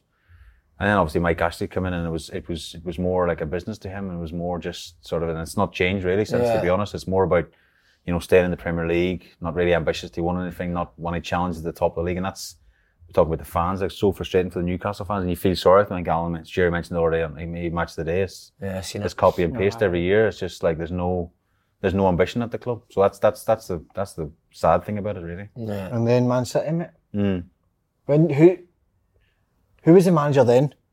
Mark Hughes was the Hughes, manager. Hughes, Yeah. Did he speak to you? Yeah, I spoke. I think it was an agent or my solicitor at the time spoke to the club and knew there was interest, like, and again it was coming down to the transfer deadline on January 31st or whatever it was, or maybe even the 1st of February, it was extended by a day or something. But like Newcastle and were holding out for whatever X amount of money, and the frustrating thing for me from the Newcastle point of view was again back to the Mike Ashley thing. I only met him, I think, once, and it was that week before I left, and he was like, "We're going to give you a new contract, want you to stay." I said, "Okay, what's the offer?" I don't want to speak about it. My solicitor was in and says, Michael, you speak to him. I don't really like talking about money in front of people and all that. So I went out to the car and Michael was like about 30 seconds after me. He goes, you'll not be staying there. I said, what do you mean? He goes, they basically just they wanted to extend your contract, but they didn't want to give you any more money. Basically. And that sounds like, when Newcastle fan watching, oh, he's just a greedy, whatever, blah, blah. But you'd like to think you'd be, because there were loads of players at the club who were on a lot more money than me at the time, and I was there like nearly 12 years, and you would think you'd be rewarded. Doesn't have to be loads rewarded, but at least get a bit of a lift up, like, you know. Keep you, make a statement. But I think it was a game by him, and then they'll come down to the transfer deadline day. It was like, well, you're not leaving unless you ask for a transfer request. And the thing is, there was a 10% sell-on fee for me. I think it was like 7 million or something went in the end. So I was like, had he signed this document? They say I was waiving like 700 grand, whatever. Oh, so you sacrificed 700 grand to go to Man City? Yeah. Wow. But like he had a gun to me. But then the media the next day was like, giving us for a transfer request. There's nothing we could do to keep him. But that was purely a financial thing for him. That he saved the money, like, you know. I wanted to ask, that was frustrating how way to leave the club because he was there so long, you know what I mean? I was quite angry about it. You should have left on good terms. Yeah, just to thank them and all that. And it wasn't a nice way to leave, you know. But I wanted to ask you, see when you first signed for Man City, could you see them being where they are now when you first signed? Did they plan that? Did they put that to you, this is where we're going to be in, say, 10 years' time? Well, yeah, they did say that this is our ambition. And the thing is, you know, you're always a bit, not sceptical, but loads of other owners in the past have said that. And then, you know, they've gone, was it Hicks and Gillette at Liverpool? Yeah. Do this, and then they've gone a few years, you know what I mean? So, but what you have to give Sheikh Mansour and Khaldoon, especially because, you know, Khaldoon's the chairman, and he was one of the first guys I met, and he was like, you know, I really got involved. I wanted you to come to this club, really want to grow the club, and we want to be challenging for the Premier League and European Cup. We want everything, like, you know. Did you go out to their house, sorry? No, it was just at the club, you know. Did you ever get a chance to go out there? Nah, I don't think I was. I've been to Abu Dhabi for a couple of club sort of things, but I'm not been to the Palace or anything like that, like, you know. But, and the good thing about the Man City thing is they've stuck by their word. Yeah. Do you know what I mean? Look at them now. Look where they've come from. Look what they've done to the city of Manchester. The training, I don't know if you've been, but the training ground and the stadium and the whole, the infrastructure is unbelievable. Like, so you have to give them great credit for by actually saying it from day one, but actually going through it, like. I mean, you've obviously showed great loyalty in your whole career, but do you think at the stage in your career it was probably maybe your last chance to go and win something when you went to Man City? Yeah. I mean, again, go back to Newcastle. So Newcastle were selling the best players. I think it's the old Milner just before, and all the other players, and they're bringing in free transfers, and there was literally zero ambition for the club to go and challenge again. And then the likes of Man City, who the previous one to just sign Robinho, they want to sign you. Do you know what I mean? They're the club that's wanting to challenge the top boys, you know, and to be part of that was, they could have signed any goalkeeper in the world, let's be honest. They could have went and got anybody. Did you get a bit of backlash from Newcastle fans? Yeah, a little bit. I think a lot of them are supportive and understanding, but you still get a percentage of ones who'd like be not happy with you, you know, and that's because they've got the best interest of that club. Really. And you do feel for them because they're amazing. The fans are amazing. So much, they actually Newcastle fans kind of remind me of like your Celtic and Rangers. That don't know, working class types. You know what I mean? Yeah, definitely. Yeah. That season, Newcastle get relegated. Yeah. Was that hard to watch it?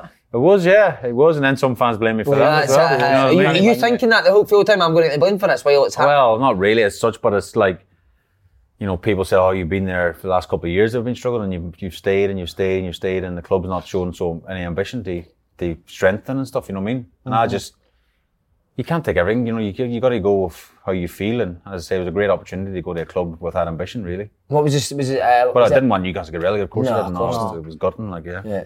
Was it a step up in standard in terms of training and...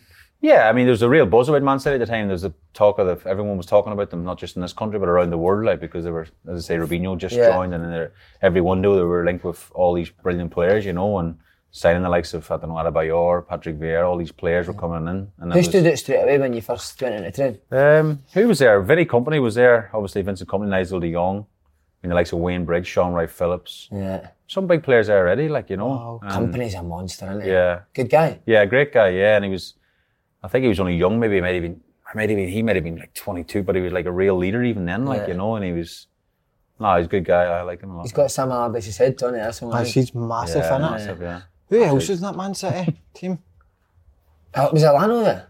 Elano was there, yeah. Oh, mate, I loved Elano. The year before he scored, I don't know if you remember, but he scored an absolute screamer. Against me. It was at Newcastle. It was keeper side as well, lads. People looking at me, goes, keeper side, man. I was like, have you fucking seen it? Something about 100 miles an hour, and I was like, went about 7 different directions, and then the last second ended up right in the top bin, like. It was like, well, you know, and again, like Sky Sports thought they'd use it for the next advert for the next Premier League season. That's how I remember it. Me waving at my family in the crowd. Like. I must have made one save last year too. They could have used that. Who's it at Sky Sport has got to interview? It's John Barnes, isn't it? I don't know, must be. Barnsley's picking there. Barnsley and Rushy behind the Dr. Evil. Alright, we need to know about Robinho. Aye, Robinho. What was he like on and off the pitch? It was mad, like, because obviously you come from Real Madrid, he spent record fee, 30-something million for him, whatever it was, you know, and he was really skillful. I mean, I just wish we could have got a bit more out of him, like, you know. I felt like he was a bit, I don't know, maybe it's just a Brazilian way, but a wee bit too laid back, if you know what I mean. Not too laid back, but just a bit like, he had so much skills and ability and stuff, you know. At games, he would turn it on sometimes, and in other games, he wouldn't. Go missing a wee bit. A little bit go missing. Yeah. And you think, we know you're a brilliant player, like, you just got to get more involved, you know, but, he was. Like the nightlife? Yeah, I think there was a Brazilian, there was Joe, the striker, remember him? Yeah, Elano. I like Joe by the way. Elano. Obviously Robinho, so it was a bit of a Brazilian contingent, and they... You went and got a Brazilian because... We should have done it. I'm dried up now. You want to see me jeans are all dry now. Would you sit and speak to him now? Would you not be the type you could sit and speak to? Do you speak English now? His English wasn't great now. Probably said the same about me. Like, that must be tough for Mark Hughes trying to manage and translate. Yeah. But he had a translator and stuff, like, and he did learn it, to be fair. It wasn't that Was bad. he always there? Did he always turn up? Yeah, he was always there, yeah. Was he? Yeah. Any funny guys at Man City? Nah. See, when you get to that level, I can imagine everyone was just quite professional at it. Not really, no. I think we had a good group. I mean, like Tevez came and stuff. Wow. You know, there was some was he big like? player. David Silva was there. Was he the best? Silva was good, yeah. So people say, I've seen somebody say that Tevez just doesn't try a leg in training, but when it comes to games, He he's was funny brilliant. in training, like, it was just like, did a shooting session, kicking over the bar and just walking back and stuff. And you see, I think it was it Mancini at the time? He was going, what cats, like all this Italian stuff. Like, but then in the match day, man, he was just phenomenal. Literally saved all his energies for the games, like, and he was brilliant. He must be some player though if you can just turn it on. Yeah, Don't he need was to try class. and train. Who was the best player you played at Man City? Played with? I mean, at the first one, Stephen Ireland was man of the match. I went to Stephen Ireland. You talk about Robinho, and was like, man of the match today, that they had is Stephen Ireland. He was like, just standing every week kind of thing. Just like, press play, Stephen Ireland. But he was good, like, I mean, Sean Wright Phillips was good at the time. He's brilliant, Sean But Wright Phillips. Tevez was different levels, I felt. He was top player. Was Ireland... Silva was just magical. Like. Was Ireland funny? Because he's done a few, like, mad stuff. Remember his big Jeep or something, had a pink Jeep. Yeah. He got some random cars, like... Was he a bit crazy or? Pink wheels and stuff, and pink steering wheels and all that. Yeah, he's a bit out there, to be fair, but he's a good lad. Will we talk about it? I hate bringing this up. I know. I think you could start That's my taxi's outside, yeah. This is I hate this, yeah. Thierry Henry. The handball. You know. We're in London as well, it could be fucking... Would you say something? Would you say something? Yeah. No, better not say that. Was that the angriest you've been on a football pitch now? Yeah, I mean, you probably look back at the pictures and, like, it was just it just felt like an injustice. It was just like, I was, like, obviously that close to it. I was one of the closest to it, and it was so blatant. I was just like, oh yeah, it's fucking handball, it's a yellow card because it's so blatant. Yeah. Do you know what I mean? I've looked around and the ref's pointed to the centre circle and the linesman's running away, you know, like, for a goal. See, going there? Thought he'd be, like, flagging, like, because he stopped with his arm and then he pulled it in with his hand as well. It was like a double handball, like, you know. Couldn't believe it, like. As fast as I've ever moved on a football pitch was after the referee. I swear to God, it's unbelievable. Man, I remember that was horrible, wasn't it? And we thought then there was going to be like maybe a replay or something. There was like a lot of people. It wasn't, to be fair, it was big news around the world. It wasn't just like in Ireland and France. It was everywhere. It was big news everywhere, like, you know. And Seeing the changing room, what was it like? it was just, Was a lot of arguing or was there more quietness? And it was a little bit like, Really, I think it was more quietness and but shock really, or what had just happened. You know, we probably played the best we've nearly played in Irish shirt, the whole team that night. And we felt like because the first night in Dublin when they beat us 1-0, we thought we didn't do ourselves justice. And then the next game we thought we're just going to go for it, like, and we did. And we felt like that we just got robbed, you know, then. seeing that instance, what do you think should happen? So obviously VAR is different now, so VAR would pick that up now. See, before then, should have done a replay? Looking back, I don't know, you probably can't because it's the rules and the laws of football, blah, blah, blah. Referee can make mistakes. It's horrible to think that a nation's no qualifying because of such a horrendous. But you think, like, even by all the players' reaction, it's just human reaction. The referee You could tell. They must be thinking they could even get word to the fourth official, like, what's happened there? Can you try and... Yeah. Because we were chatting for a long time before there was started over again, you know. Did them to try get to Henry? I just remember Dunny sitting next to him at the end of the pitch. That they were sitting down, just chatting at the end. It was just a weird situation. He was saying him a bit of vodka. He was desperate for a vodka. There's a pint of vodka then. Big Dunny, would you? No, I don't know. It was just a weird one. Like, it was just, it was hard to take after, like, for weeks and months and even years after. You think, because I don't know if you remember, it was in South Africa, wasn't it? They fell apart. Remember so they did. the whole team were arguing, and the fitness coach chucked his whistle over their heads, and they stormed off. It was just like karma. People say karma sometimes in life. They had a bit of bad karma going there, I think. Your other major tournament, 2012. Duff said that Trapattoni was a legend. Yeah. I mean, he's talk about coaching and people in the game. You think Trapattoni he's got to be up there, like, you know. Yeah. Aidan said as well that he would sometimes get a few boys' names wrong. Yeah. I mean, his English wasn't great, and that's the probably thing I felt from him a little bit, because he's obviously an elderly man as well, so he's kind of like trying to get his message across, and he would turn into a little bit of Italian at times and stuff, you know. And sometimes the press and Ireland sort of gave him a bit of stick about that, because his communication wasn't perfect, like. But if you try and speak Italian over in Milan or somewhere, he'd be struggling. It'd be difficult, like, you know. But yeah, he was very, very focused on how we should set up as a team and how we should play and stuff, and didn't, again, I suppose, go back to the Italian mentality. Didn't think we were too good on the ball to keep it that much, and we'd be more direct and try and be more solid without the ball, you know. Italians love the old tactics, didn't they? Yeah, love the 1-0, like. Yeah. See, that's the summer of 2009. You've said Tevez comes in, Adebayor, Toure, Salvinho, Vieira. Was it set out that you were out to win the Premier League? Was that your aim at the start of that season? I think when you start to bring that sort of calibre of players in, then you want to be up challenging, yeah. But again, there was no, like, from the top, there was no, like, this is our, you know, it was kind of like, again, building blocks to try and compete, because it doesn't happen overnight. I know that there's a lot of money spent there and then players coming in, but they knew it wasn't going to happen overnight, and there was a lot of patience as well. Did you have a feeling if results weren't going to go right that Mark Hughes could be sacked? It was a strange one. I can't remember the game now, but we woke up Saturday morning and it was all over the papers that this is his last game, no matter if they won, lose or draw. And it was like, I don't know, like, obviously someone from the club must have leaked that out or something. John Barnes on it. Barnes again in the bath, snorkel on, getting sacked after the game. No, but it was a strange atmosphere that day, because the game we were preparing for the game, and obviously Mark Hughes thinks he's getting sacked that day. He doesn't know where it's come from, and I think me and it was a Colo Toure mate got took up to the boardroom after the game, says, yeah, he's getting sacked, whatever, like, you know. Yeah. What was Colo Toure like? You know, yeah, good guy. The coach at Celtic. Yeah. Have you interviewed him? He's He seems like a good guy. Yeah, he's a good guy, yeah. Turned up at his 30th birthday. We had a birthday party, and I think it was Russell in town in Manchester.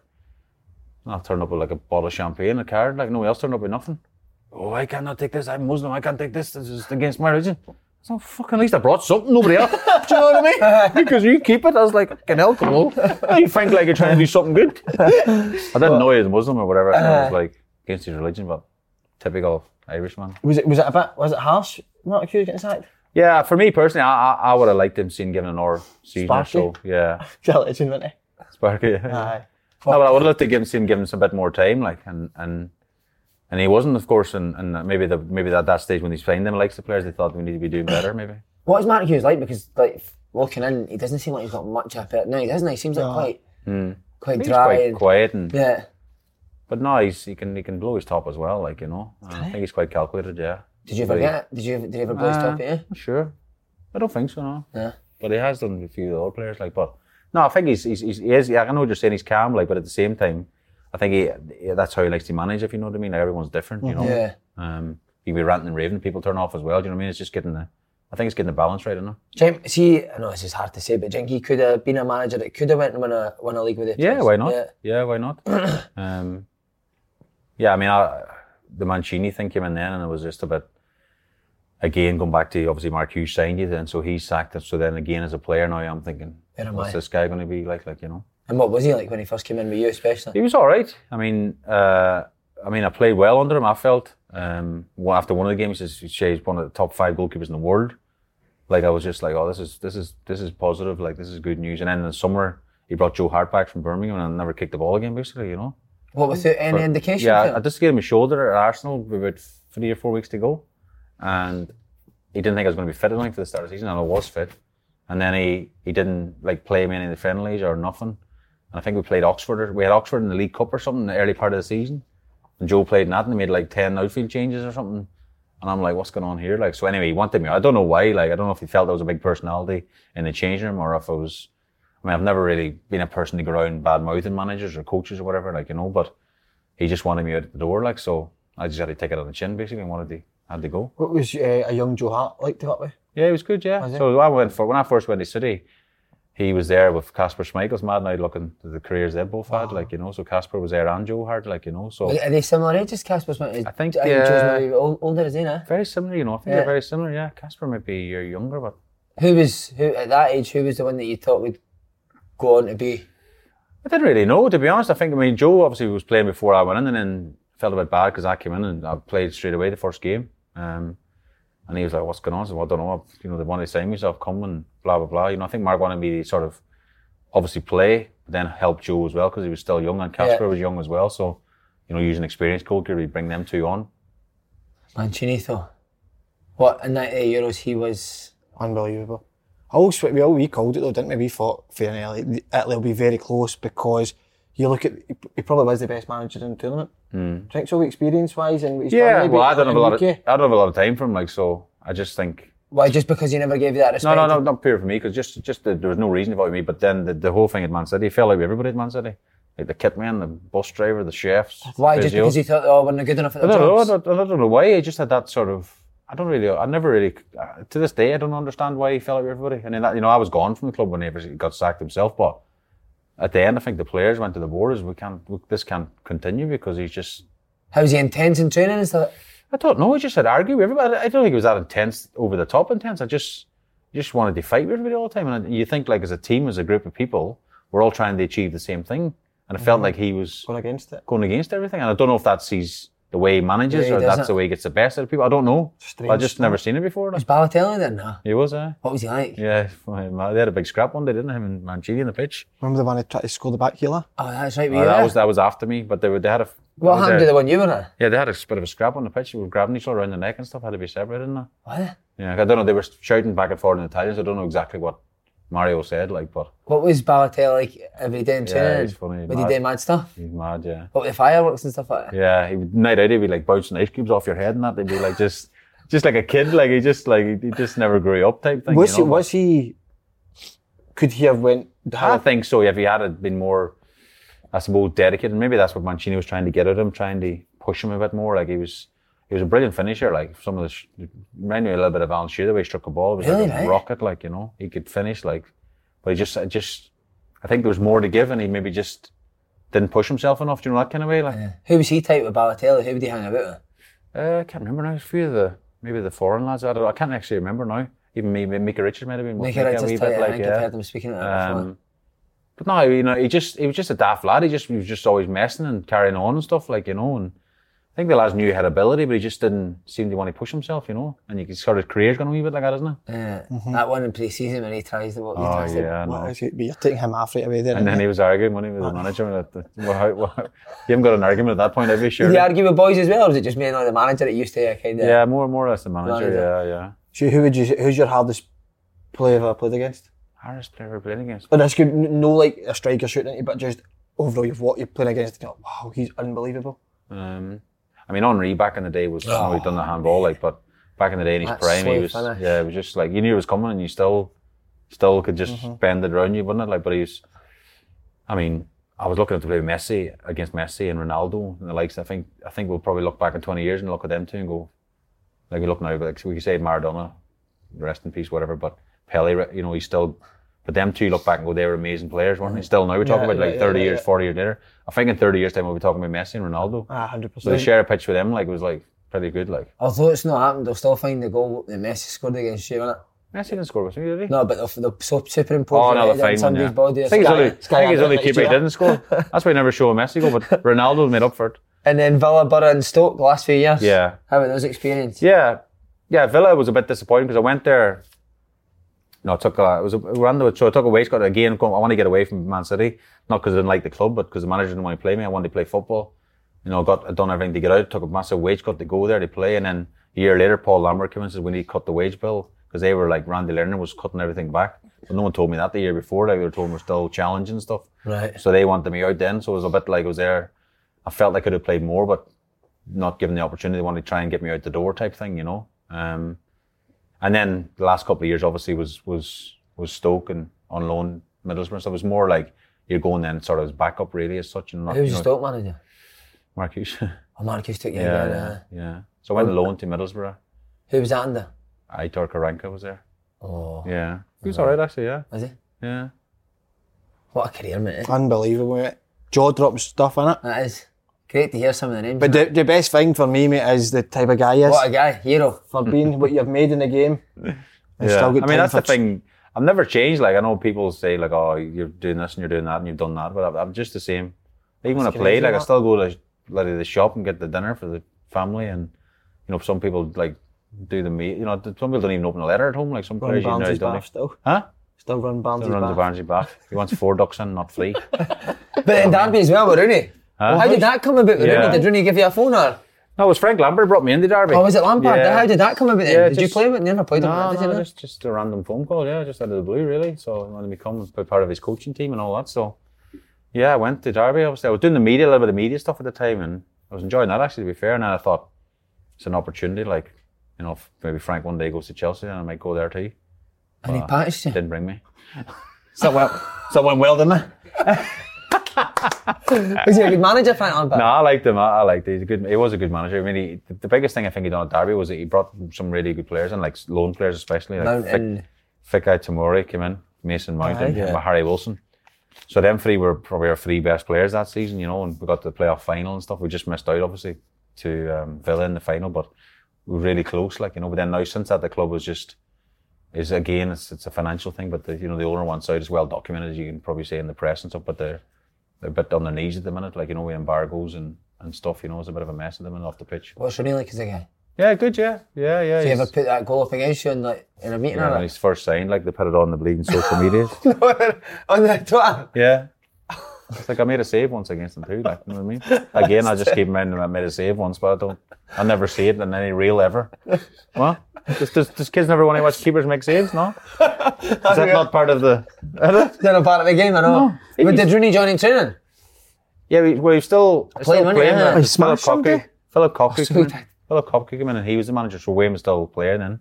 And then obviously he got sacked and then Wayne took over the manager's job, you know, but... Yeah, I mean, he's obviously being a great player, and like, you know, it's just a difficult one now to manage that club in a sense with all the stuff off the pitch at the minute. You know, it's a tough job. Do you want to stay in coaching? I don't know. I'd say I left now in the summer in the last few months, like obviously doing things like this for you guys, media stuff. Spent a lot more time with the family, playing golf. Played Loch Lomond last week. You know, all these different things that I haven't done because I've been busy with football. I'm thinking about going away half term with the family that I haven't done for 30 years. Do you know what I mean? Because it's always football around it, like, you know. So part of me thinks, you know, this is I'm really enjoying this, you know. But then part of me misses the everyday stuff, you know. So it's a difficult balance, you know. Are you pals with any other celebrities outside football? Celebrities? Why? McIlroy. Just what a golfer said. I played in the McIlroy's the Irish Open about 3 years ago. Actually, it was up in Donegal where I'm from. Wow. Quite a friend of Niall Horan, who's he's a big Derby fan. That's right. Yeah, Derby fan. But I played about a month ago. He had a big golf tournament. He owns his own golfing sort of agency now. Yeah. Slow hands like that. That's slow. That. Bent hands, but a little bit slow hands. What a guy.